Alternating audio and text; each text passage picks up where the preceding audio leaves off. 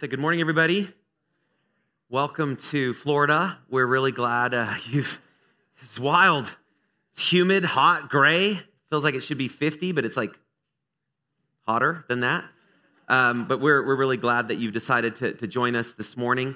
We're in the middle of a series called Joy in the Journey, and it's a snapshot working through the book of 1 Peter in the New Testament that really lays out the Christian life, the adventure of following Jesus. If you grew up in the church, or maybe you didn't, you might have a picture of like Christianity or a picture of church, and maybe it's kind of lumped into a whole big category of religion, but the journey that you picture is maybe something that could be very restrictive, very boring, very legalistic, filled with guilt, filled with anxiety, all sorts of experiences that we have. But the journey that God calls us to, according to Scripture, is really the opposite. It's really laid out as this life-giving adventure where nothing compares to all of the things that God takes you on, and the journeys and the signposts, and sometimes even the detours, but the things that help us to live the life that He's called us to live. And so if you've missed any of this series, what I want to do is just spend the brief moment just catching each other up in case you have, so we're all on the same page, and then we'll continue digging into the book of 1 Peter. And so here's a series review. This is where we started in week 1. Who we are determines what we do. It's very important, and this is laid out in the book of 1 Peter and throughout the Scriptures, is like your identity, how you see yourself, how you see God making you, really does impact your decisions. Your identity impacts your life. So much of our culture is focused on identity, people trying to discover it, maybe even claim it themselves. But our identity is God-given. And because of that, it determines the kind of life that we can live. And so knowing that identity from God is very important. And so we talked about being known and chosen by God, being forgiven by Christ, and then having help by the Holy Spirit.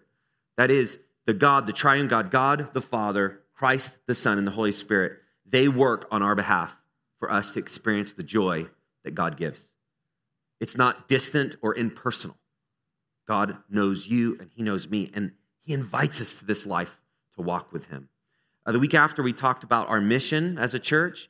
We have a mission, and it includes an invitation. Samantha just talked about that, even related to an event. Who can I invite where they could hear a little bit more about the Christian life and faith and that journey that God calls everyone to?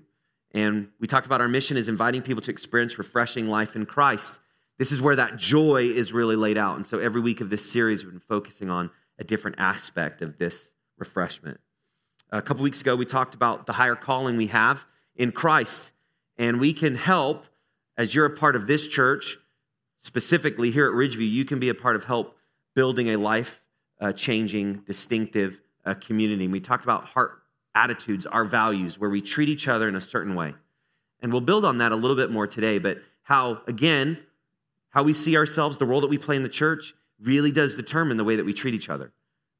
We're actually not just supposed to live according to our own standards. God calls us forward to His standard, and the Scriptures define that as living a holy life, and we can only do that through His strength. And then last week, we talked about we live our lives as those entrusted to God and as citizens of heaven. So back to identity, our primary identity is not your last name.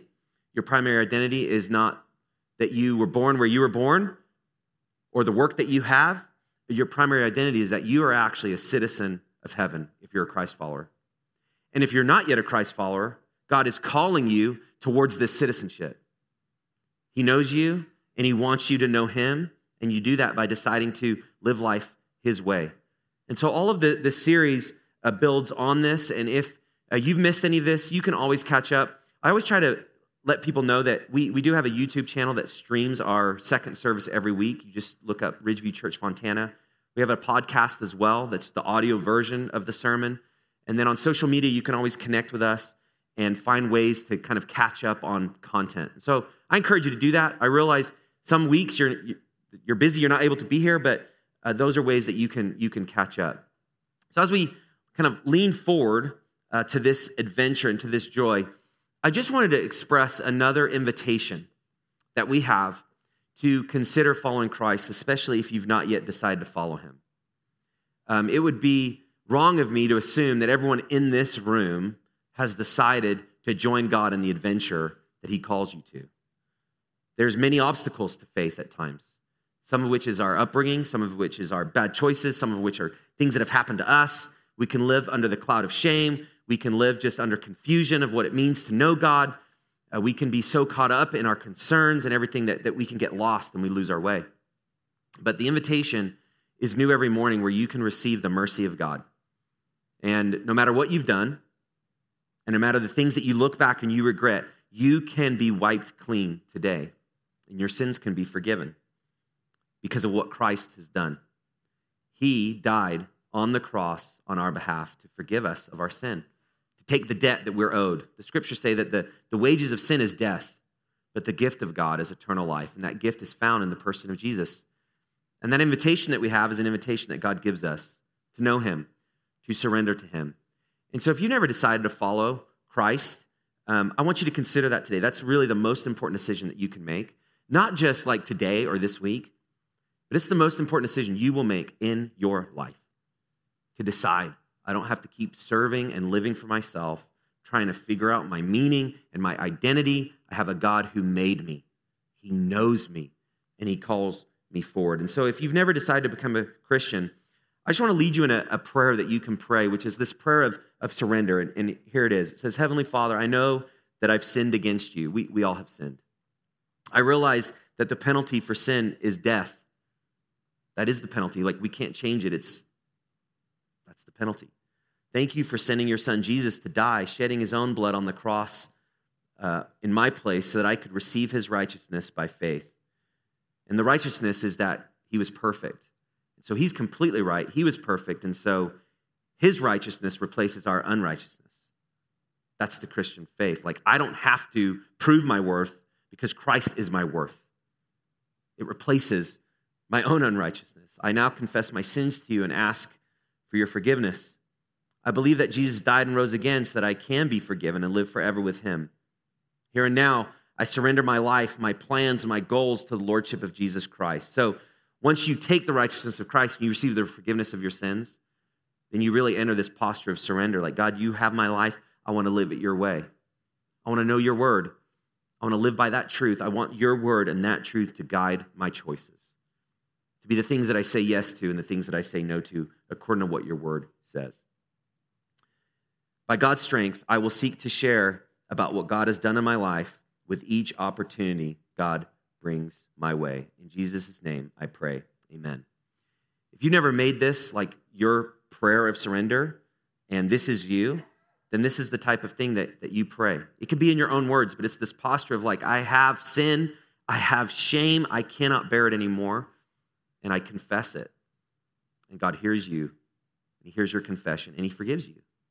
And so if you've never received Christ as the Lord of your life, then let us know on your connection card. We want to follow up with you. We want to help you learn what it means to be a Christian. Come to the Next Step table.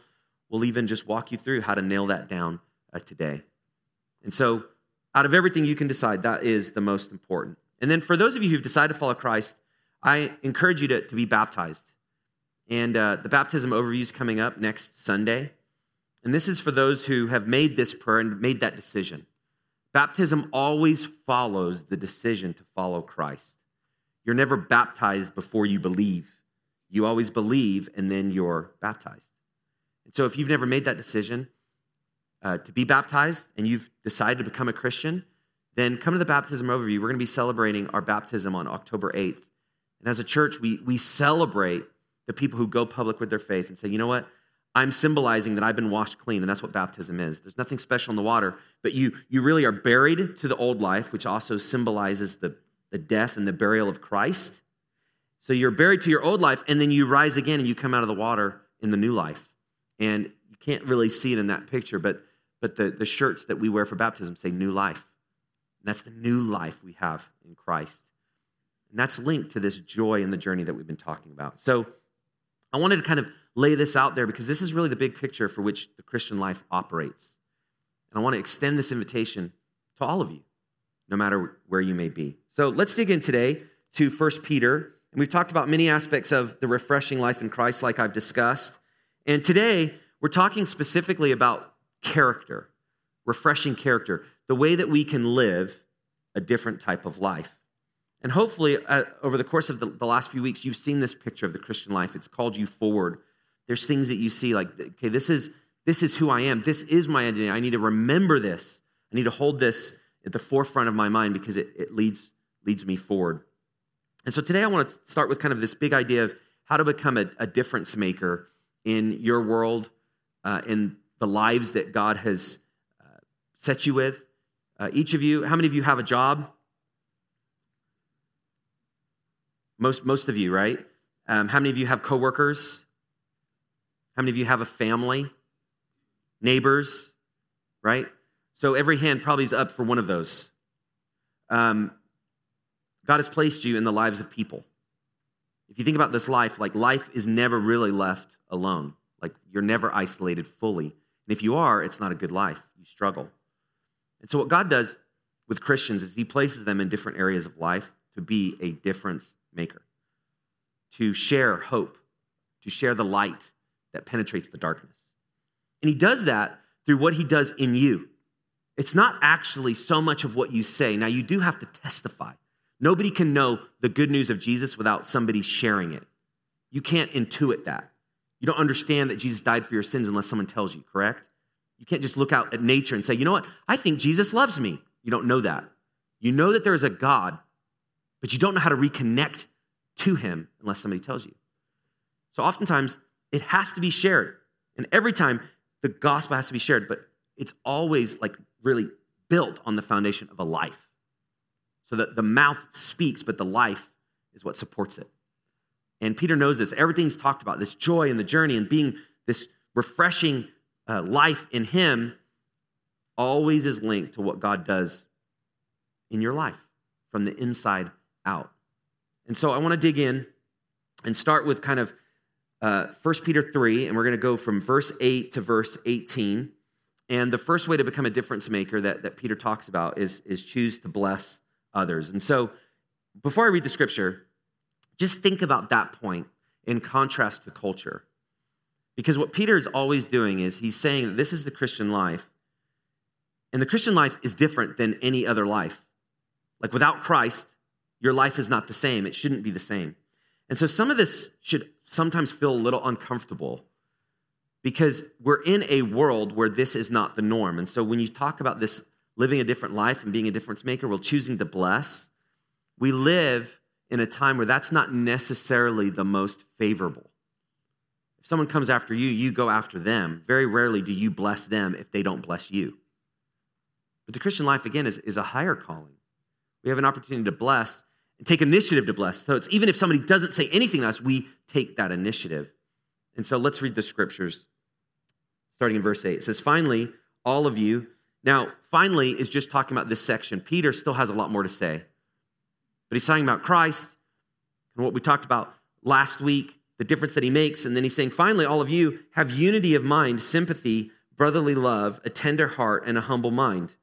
Do not repay evil for evil or reviling for reviling, but on the contrary, bless. For to this you were called, that you may obtain a blessing. Now, the finally is connected to the example of Christ, and he keeps pointing to what Christ did when he was persecuted, when he was condemned, when he was accused. What we talked about last week is he entrusted himself to the ones who judges justly, to God himself, the holy God who sees and helps.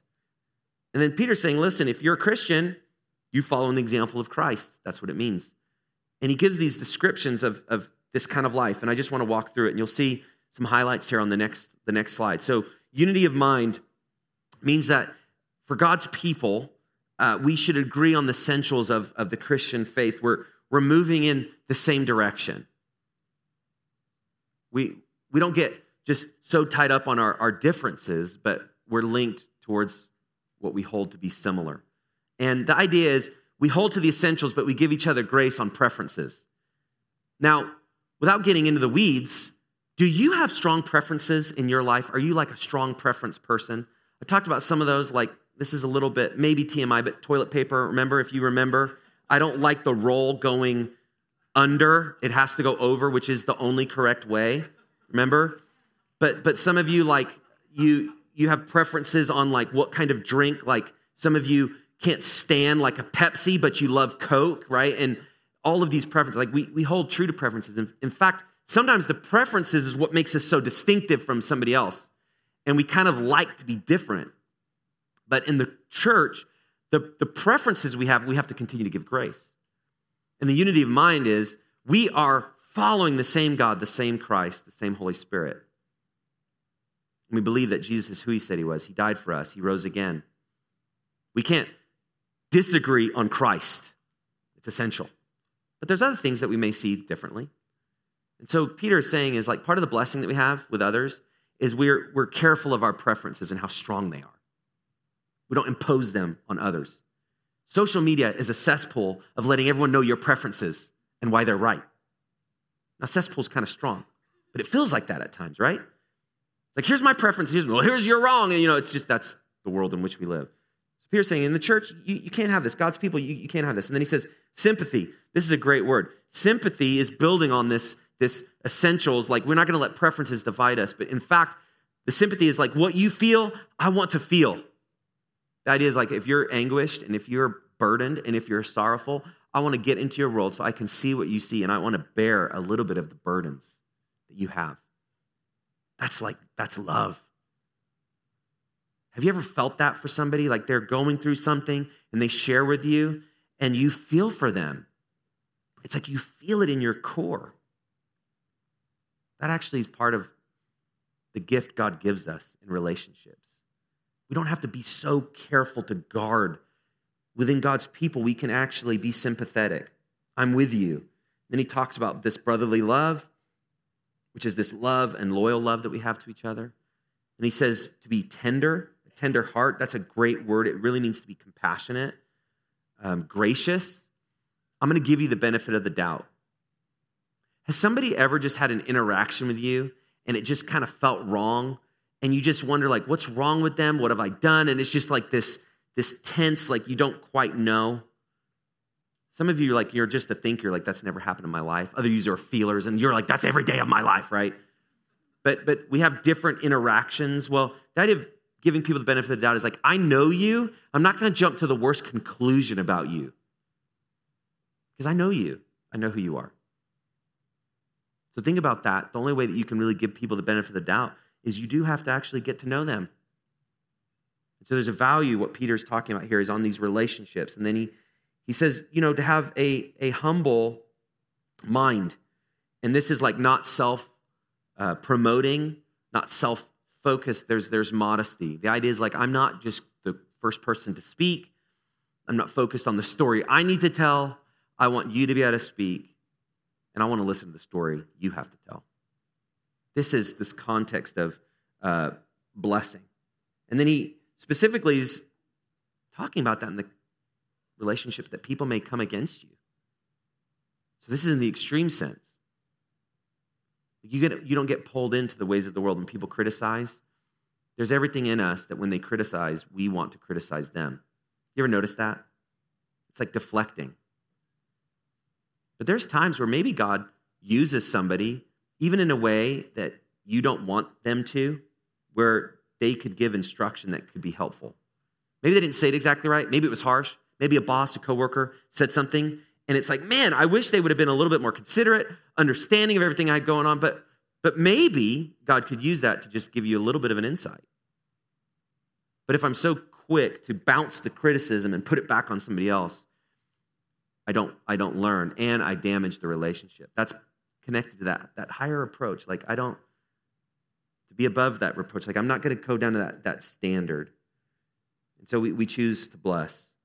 And then the second, I'm going to read this in a moment, is we have to measure what I say, what I do, and how I do it. That is, I have to give thought to my ways.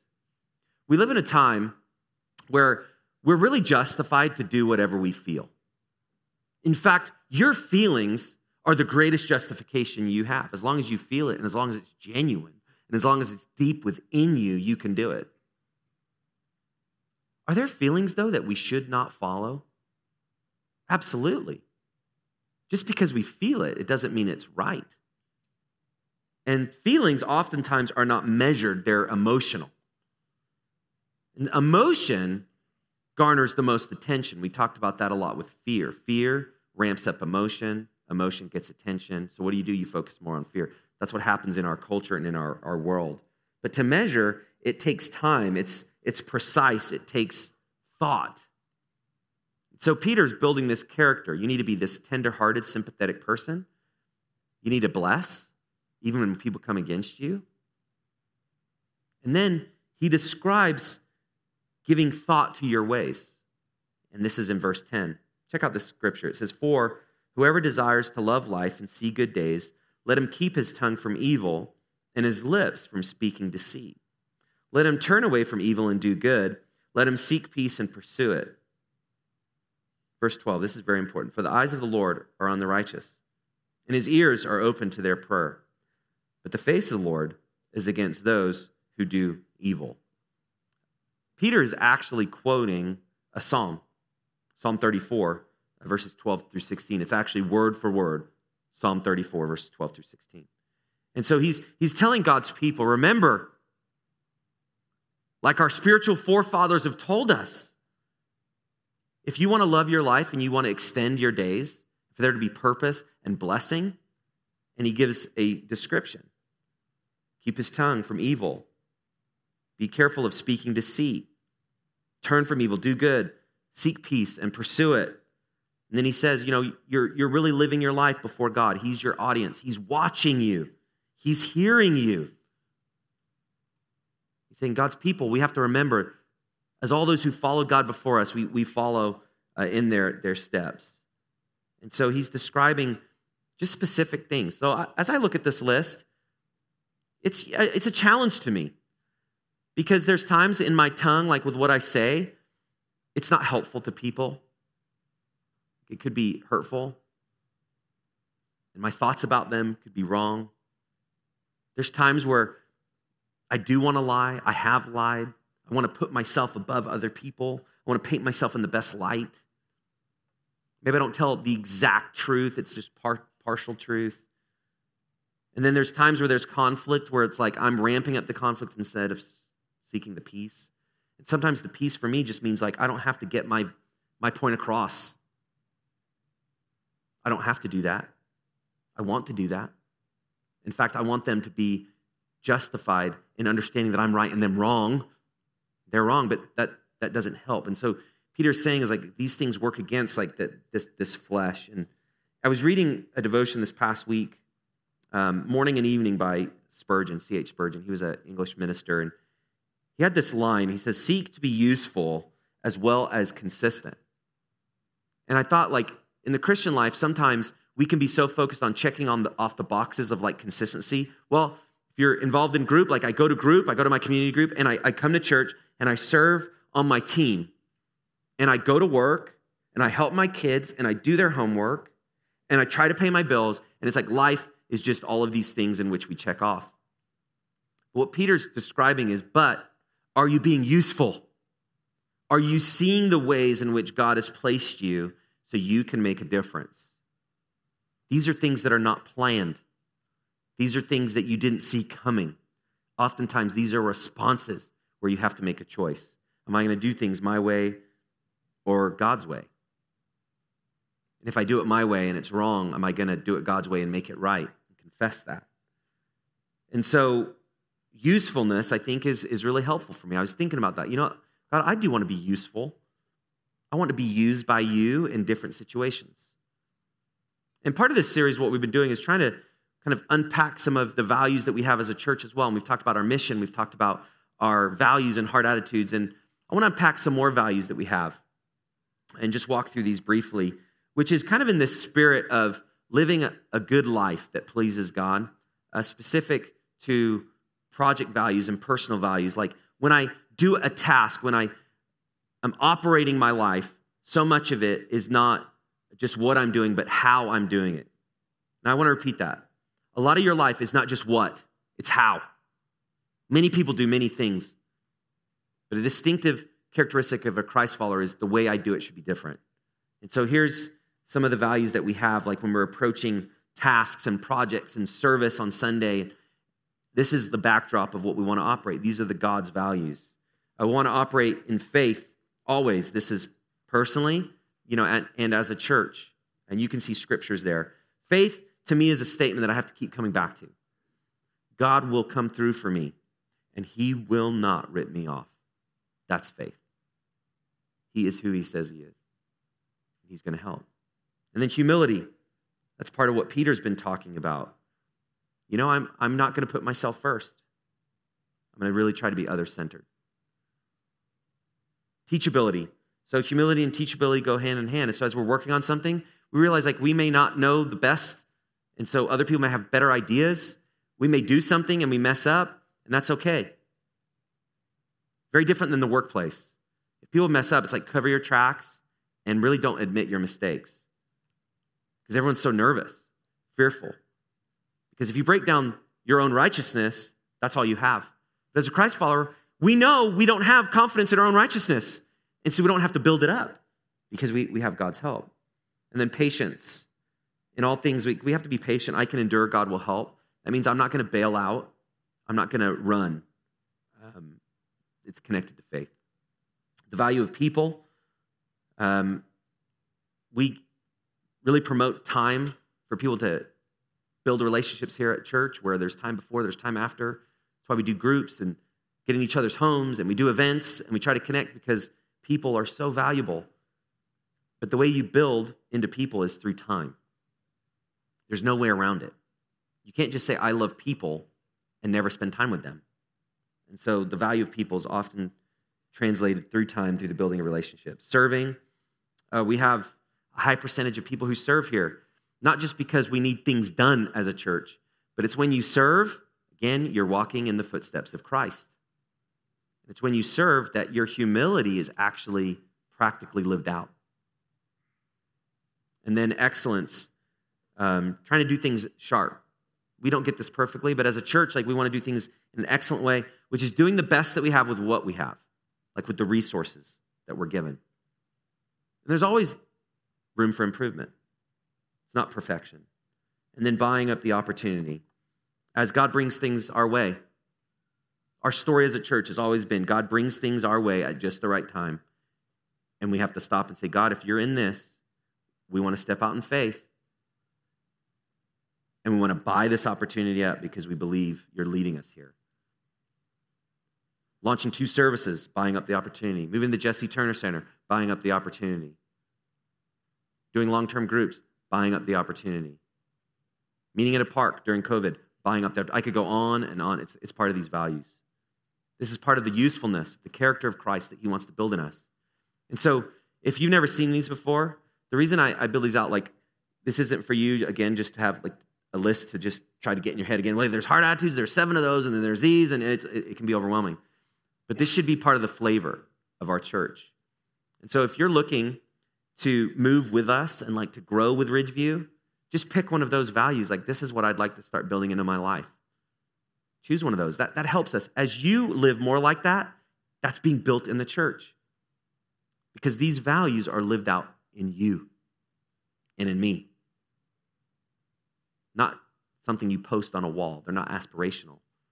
They come from the inside out. I witnessed these values last night.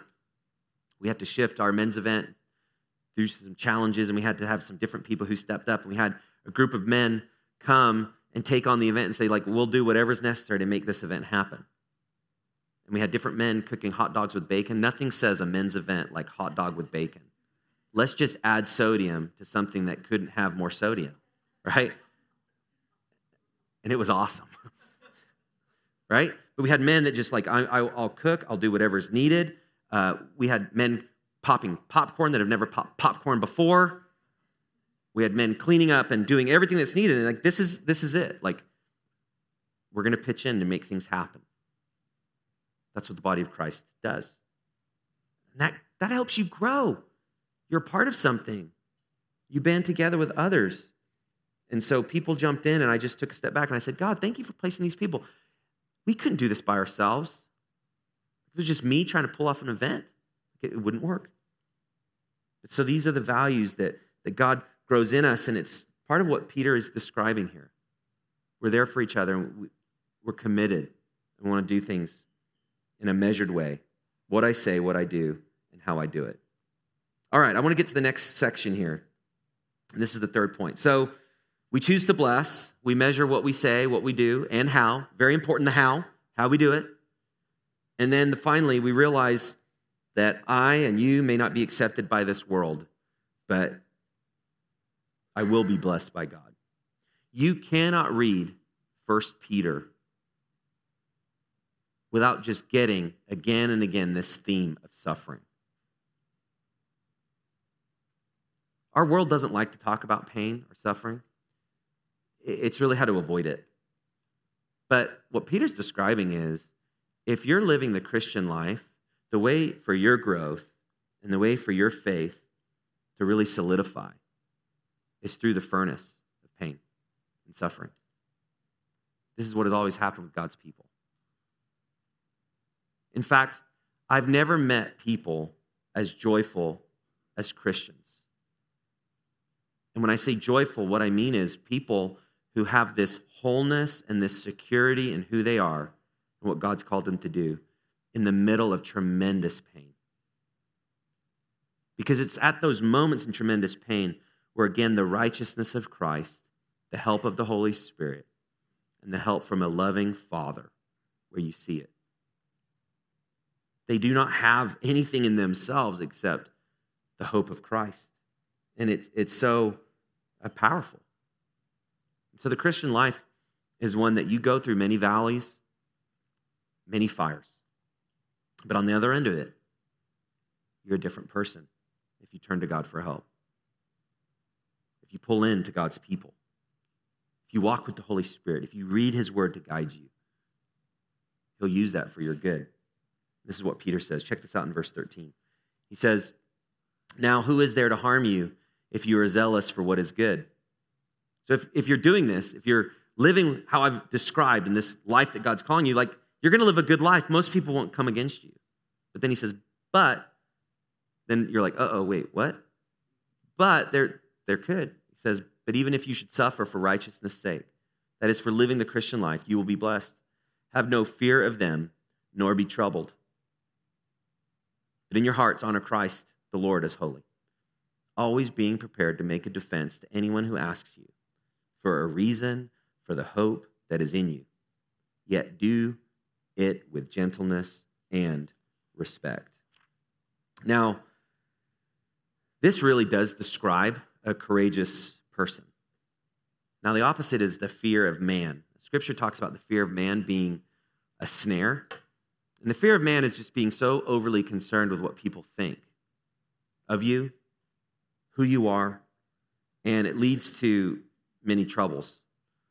One of the biggest battles of my life has actually been the fear of man. From a young age, just really caring what people think.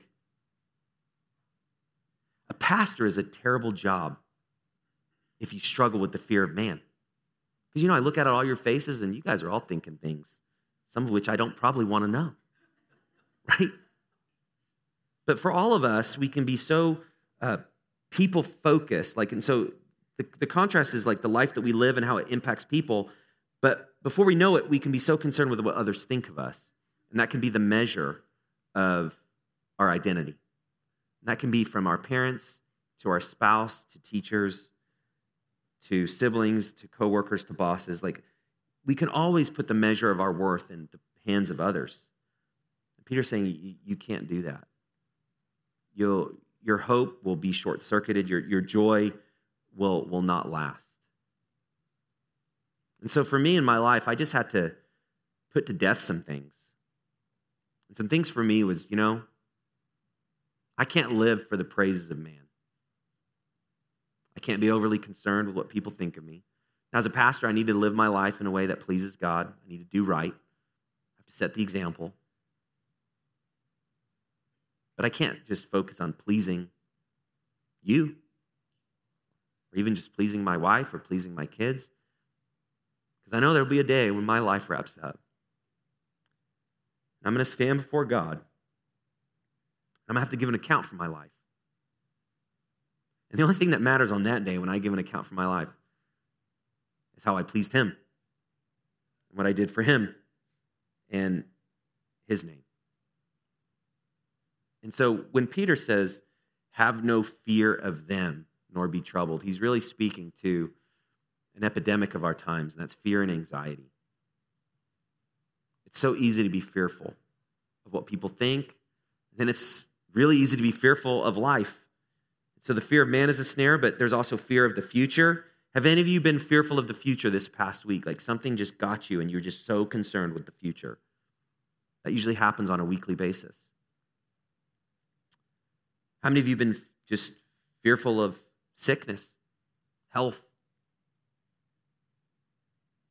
finances? Have you struggled with, I've got all this pressure, can I handle this pressure on my own? Can I do this? Or is this too much for me? Or maybe just you've been pulling away from people, just taking a little bit step back. It seems easier. But all of these, as the anxiety and the stress and the fear ramps up in your life, as you do these things and as you face them, what Peter is saying is, listen, you pull into God and his ways, and he'll use these hard things to strengthen you. Even if you were to do good, I mean, wouldn't that be the worst thing? You're doing good and you have to pay the price for doing good. That's like the most injustice we would experience. It says, even if that were to happen, you honor the Lord Jesus. You honor him.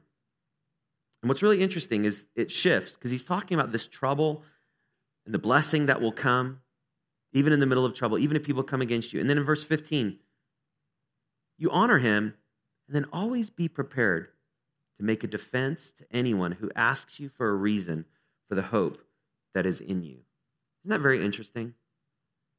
What he's talking about, in the middle sometimes of the worst circumstances, when you feel so misunderstood and maybe taken advantage of, where things don't seem fair, there's an opening to the gospel. And the reason there's an opening is because people see what's happening in your life and they see the hope that you have. So think about that. Like, man, the response I have can open up the eyes of people to spiritual things. This person has a faith in God, and I don't know how they're dealing with what they're dealing with, but I want to know more about the hope that they have. What a tremendous opportunity we have as God's people. We live differently, and so when pressure comes, God uses that to draw people to himself. And then even in this, yet do it with gentleness and respect. There's always these God-ordained opportunities that God brings.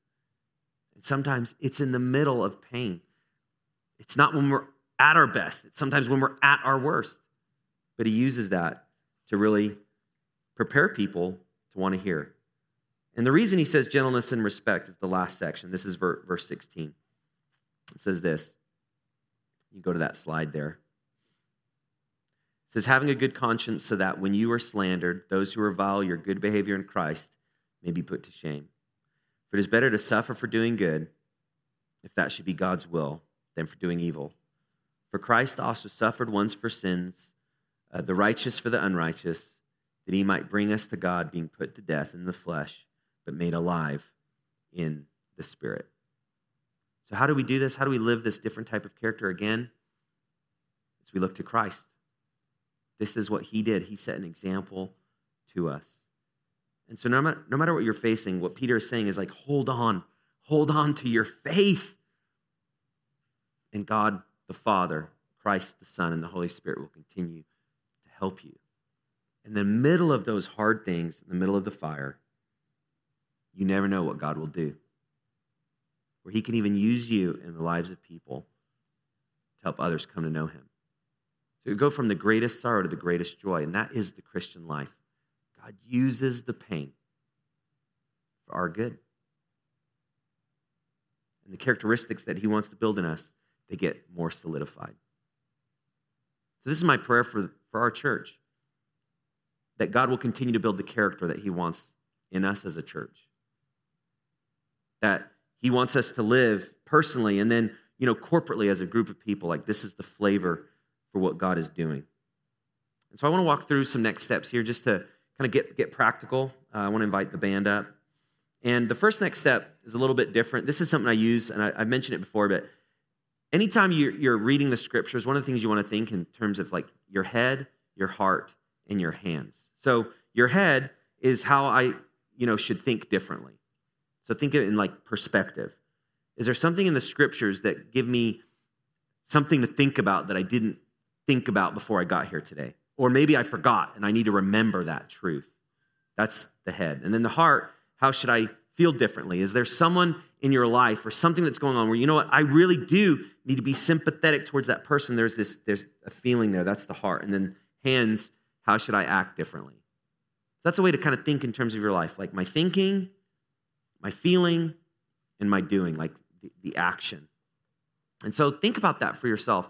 Peter's laid out a lot in these scriptures, verses 8 through 18, these 10 scriptures. There's a lot to unpack. And so think about that for yourself. What are some things? And right now, write those down. Write those on your listening guide. That's why I have a listening guide for you. Take some thoughts. Is there anything that stood out from the scriptures today? And then I mentioned this, but the next one is I want to follow Jesus for the first time. Let us know on the church center or on your connection card. On your connection card, you can just write New Christian on church center. If you do your connection card digitally, there's a place where you can let us know I'm making a decision to accept Jesus for the first time. And then if you want to be baptized, that's the next step. Going public in your faith. If you've never done that since you become a Christian, make that your next step. Obey Jesus in taking that. And then finally, I'll pray for an opportunity to bless someone this week. Just pray for an opportunity. From the prayers for an opportunity, God usually brings one. And as we're praying, we're actually prepared to see it. Just start with a prayer and see what God does. Let me pray for us. God, we thank you for your word, which is instructive and helpful.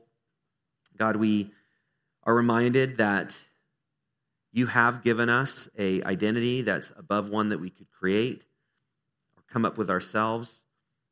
We are made in the image of you, the living God. And we do want to live life your way, on your terms. And we thank you for the work that you're doing in our hearts to chisel just some of the characteristics of us that you want to change. And I just pray you'll put just a finger on anything in our life, just an attitude or an action or a word that we need to shift. If there's anything that we need to confess to you, that you'll make it clear. If there's a relationship that's broken that we need to make right, show us, Lord. We want to do things in a way that is pleasing to you. And I pray for all of those here that are just undergoing hardship and pain and just trouble. Lord, will you use that to draw them to yourself, to build their faith. And God, we pray that you'll use it also to strengthen the fellowship here in our church as we bear our burdens with each other and as we look out for each other. So God, we thank you for your presence here, for this privilege that we have as God's people to come together. And if there's anyone that's not yet decided to follow Christ, I pray that you'll call them to yourself, you'll soften their hearts, convict of sin. In the name of Jesus, they'll decide to follow you today. In the name of Jesus, I pray. Amen.